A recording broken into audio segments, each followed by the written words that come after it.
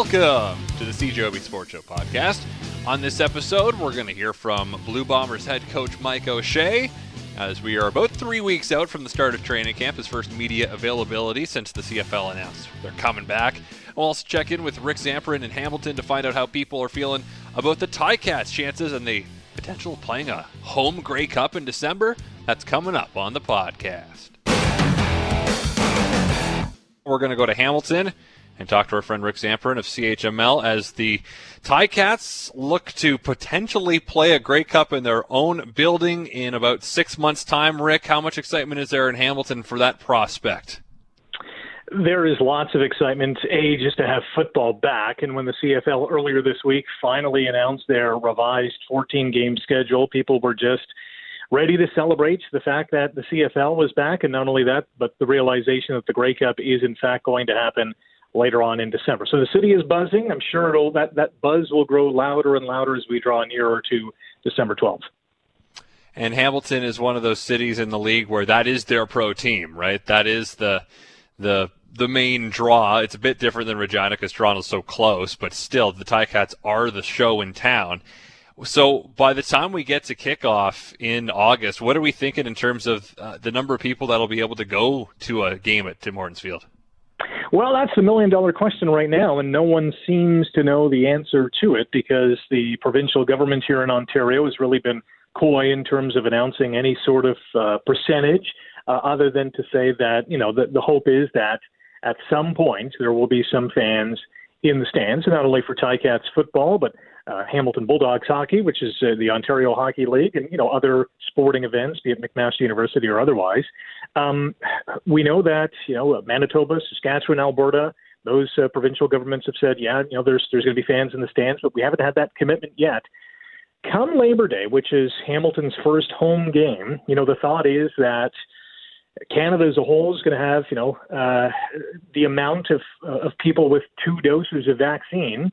That target number is going to be hit. So I would think that the province is going to say, okay, Ticats and CFL, you can have whatever the number is, 25%, 35%, 50% capacity for that Labor Day Classic against Toronto. But, we're still a few months away from that, so time is definitely on the Ticats and the CFL side in that regard. But as we have come to know during this pandemic, things can certainly change in a dime. So we have our fingers crossed, and hopefully there will be many fans in the stands on Labor Day. So the last time we saw the Ticats play a game, it was November 24th of 2019. It was against the Blue Bombers in Calgary, and that will be the first game of the 2021 season, August 5th. You mentioned Hamilton starting on the road at Winnipeg, at Saskatchewan, at Montreal. It is a tough opening test for the Ticats, who I think it's safe to say are the favorites in the East Division. Let's just start with that. What changes have been made on the team, and what is the same about the team that almost won the Grey Cup almost 2 years ago? To tell you the truth, there hasn't really been a lot of change. You look at, the coaching staff, basically everyone who was there in 2019 is back. Rolando Steinauer still the head coach, Tommy Condell, offensive coordinator, Mark Washington still the DC, Jeff Reinbold still heading up special teams. In terms of personnel, not much has changed really. Dane Evans and Jeremiah Masoli, who's back from his ACL injuries, they're going to battle it out for that number one quarterback position. Sean Thomas Erlington, a guy who did not play in the Grey Cup because he himself was battling a knee injury or rehabbing it at that time. He's now fully healthy and might be the feature back, or at least is pegged to be in that number one role. Brandon Banks, the reigning most outstanding player who won it in 2019, he's back. They have some other, receiving depth on defense. Those familiar names in terms of Simone Lawrence and Ted Laurent, certainly the two key pieces on that D. The big change, maybe the only real significant change on this team, is that Delvin Breaux is no longer a Tiger Cat. He announced his retirement in the offseason. Of course, one of the premier cornerbacks in the Canadian Football League for the last handful of years. That might be the biggest difference, apart from all these players, and not just with Hamilton, but across the league, all these players aging one more year and not having another year of football under their belt. So the start of this season is going to be very interesting. Of course, throughout the course of this campaign is going to be really interesting to see which guys are physically fit and can avoid that injury bug, because that might be a storyline in 2021. I've been asking this of various guests over the course of the week. What do you expect the football to look like the first couple weeks of the season? I think it'll be good. There's no preseason games, but I mean, these guys have played this game for years, and I think once they get on the field, they'll have some practices before game number one. Yeah, there might be some rustiness with some players or some games, but I think as a whole, I think maybe fans will be a little blinded to the fact of what it's supposed to look like, at least out of the gate. I think they'll be certainly a little forgiving of these players and maybe the coaches in terms of some of the key decisions that they have to make as well, because they're certainly not used to making them at this point of the year. But at the end of the day, football is football. These guys, as I said, have played the X's and O's games and can feel the momentum swings. So I think it'll be fine. Now, in terms of the start of the season, to start at Winnipeg, at Saskatchewan, at Montreal, do you think it's better or worse for a team that hasn't played in 18 months to have such a tough opening start? Well, you can look at it two ways, and I'll say this. I think this is one of and I know there's 4 games that have been lopped off, but I think this is one of the best schedules that the Ticats have ever had, and I'll explain that in a minute. But starting on the road, especially 3 straight games, I think that was almost a foregone conclusion because of the COVID factor, and the Ticats would have wanted to delay that at least until Labor Day to make sure that they have fans, in their home stadium. But you can look at it one of two ways. Number one, they'll be ultra focused because they're on the road. They know that you have 2 really tough back-to-back games in the Bombers and the Rough Riders right out of the gate.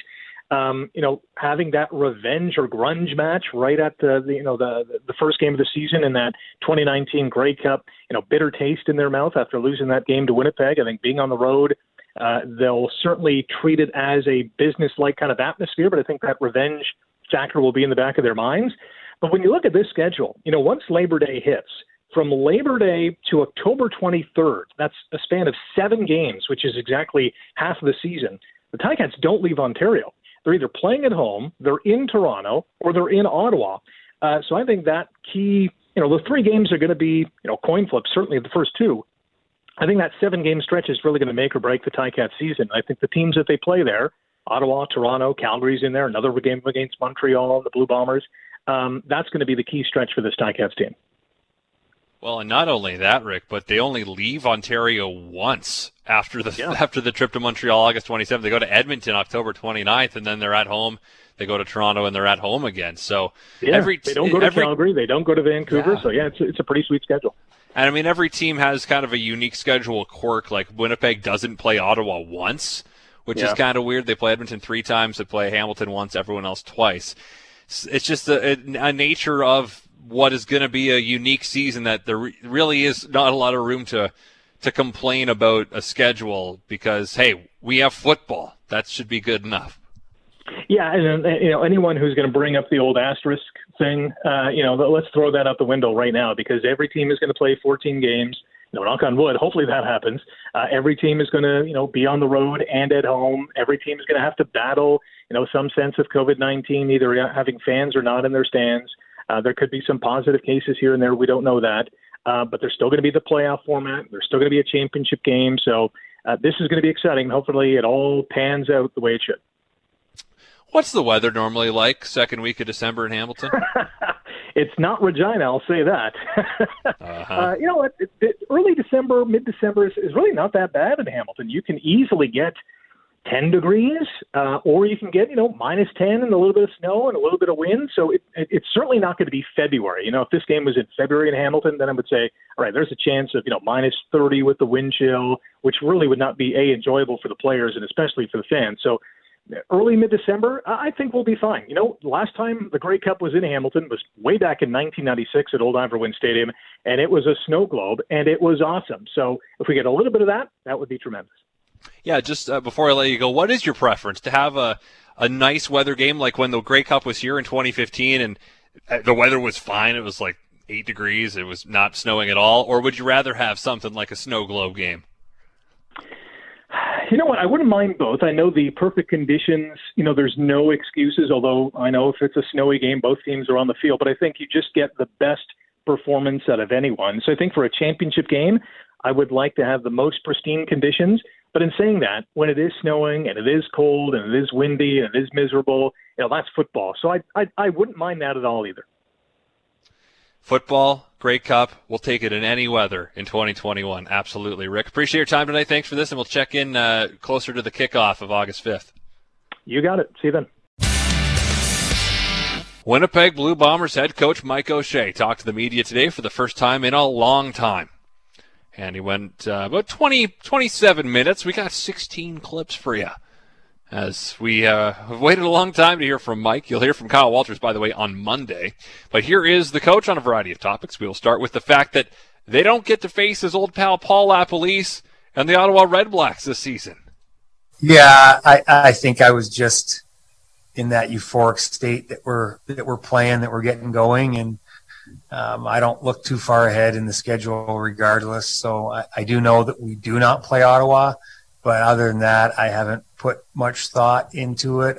I do recognize that in terms of being able to market that game, whether a game like that would have been in Ottawa or Winnipeg, it would have been a good marketing opportunity for the teams and for the league. But other than that, it's if they rolled out a schedule and we had to play the same team for every game, it would have been perfect.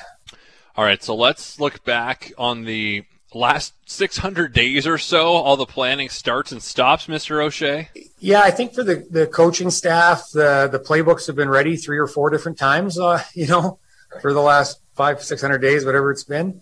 From my part, I think what's dragged on the coaches is the scheduling. So I've sort of waited because I did a schedule, a couple times over, and it just gets revamped. So I finally handed them a training camp schedule, which will have to still change a little bit based on the new CBA rules. But, it did feel like we got ready a few different times. And then I hate to say it, but like most things, as soon as they say go, it's like being a one-arm juggler, So there's all these things that come up, and through no one's fault, there's just some questions that have to be answered still on just little details. How do we do this? How do we do that? It'll get answered, and every team's in the same boat. So we'll just trudge along and get to work as best we can. Must be nice, though, having real dates now instead of just maybes. Something you can grasp a hold of and work towards. Deadlines are always good. I think there are times in in life in general, but in the last, like you said, 15 or so months with the CFL, where without a pressing deadline, you sort of bounce around a little bit from one idea to the next without maybe enough acute focus. But it's there now. Let me tell you, it's as soon as they announce the date, it's good. But once again, we got a lot of stuff done with the previous years with potential start dates. So we're ahead of the game in that regard. Just got to put the final touches on a training camp schedule. So does he see the possibility of joint training camps since there are no exhibition games? Yeah, I got no problem with that. I don't think it's been approved yet, but we're looking at a practice with Sask. So, the planning, we're still in planning stages and it still has to be approved, but I do believe it'll be a great opportunity for us to look at some young guys and see them compete against someone they don't already know. By the time you're a week into training camp, you should know how to steal the other side's script and know what plays are coming, and you should be able to read the quarterback, and you should be able to be better at one-on-ones a week into camp than you were in the first day, because you should study your opponent and treat, for each rep, treat the guy across from you like an opponent, even though he's your teammate. And then when the rep's over, your teammates again, obviously. So the idea of having a practice against another team certainly should ramp up the competition, and we should get a better picture of who we have in camp. What are the pros and cons to not having any exhibition games this year? You want to evaluate your guys fairly, especially the new guys, obviously. I do think that, going back to remembering when I might have attended a training camp, and your ability to study your own players as opponents in drills. So within a week, you knew how to play everybody on your team. So it's nice to go against somebody else. But I also think that given what we've gone through in the last bunch of months or years, a year, it's probably more important to make sure your guys are in shape and ready to compete physically and mentally, so we need that extra time in training camp for ourselves. And last clip before we go to a break on the topic of camp scrimmages with, again, no preseason games. It's all about how to get in that prime game shape when you haven't played in so long. I don't know what the definition of scrimmage, what that means necessarily. To me, every time we run a drill where we're competing against each other, that's what that is. If we run 20 team plays at the end of practice or inside run, that's your scrimmaging those plays. So, I don't obviously there's parameters set forth with this new amended CBA for this year, and we'll have to follow all those protocols. Obviously, nobody wants to get together and practice and have full tackle where we're bringing guys to the ground. We all want to be smart and we want to protect our players. But I imagine doing the same sort of practice plan that we would have and Sask would have and most teams around the league would have, where you run an inside run and a skelly period and a team period with all 12 guys, and you run some one-on-ones and you run some special teams. So it would be just like a regular practice, just with the guys you're going against would be in a different color jersey. So all of it is scrimmaging. I guess I've never really looked up the term to see what it really means, but in our practices, when we run a team period at the end of the practice culminates in a 10 or 15 or 20 play team period, that's to me scrimmaging, right? So we do it every day. Here he is now on a question about the support the Bombers get from outside of Winnipeg. Yeah, I'm always impressed by how people travel to games and the support we get.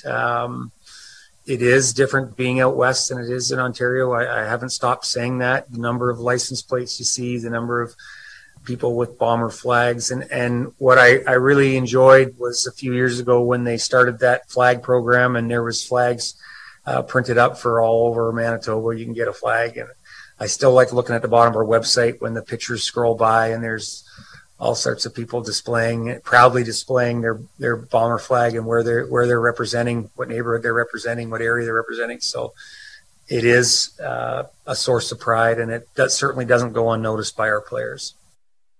I have a flag in my kitchen that says River Heights for the W. I do not live in River Heights. I did when I got the flag, knowing I would probably be moving downtown before long, and I did, but it says for the W on it. So that's the important part. I like looking at the streets that are part of it. A very good point. The flag program, I thought, was just a phenomenal marketing move by the Winnipeg Blue Bombers, who today also announced, by the way, new craft beer vendors at IG Field. So along with Molson Coors products, Brazen Hall Brewing Company and TransCanada Brews will be available throughout the stadium alongside local food offerings at the homegrown stands. I really like the blueberry ale, which will be there on sale. So, well, thank you very much for listening to the CJOB Sports Show podcast. If you like what you heard, guess what? You can hear more every weeknight on CJOB from 6:30 to 9 p.m. Of course, that is when the Jets are not playing, because if the Jets are playing, then I don't have a show, but I'll be part of the pre- and post-game coverage. Anyway, thanks again for tuning in. Subscribe if you'd like. We're available on iTunes and other places, I'd imagine. So farewell. Until we meet again. So long and thanks for all the fish. So sad that it should come to this. We try to warn you over the day. You may not share our intellect, which might explain your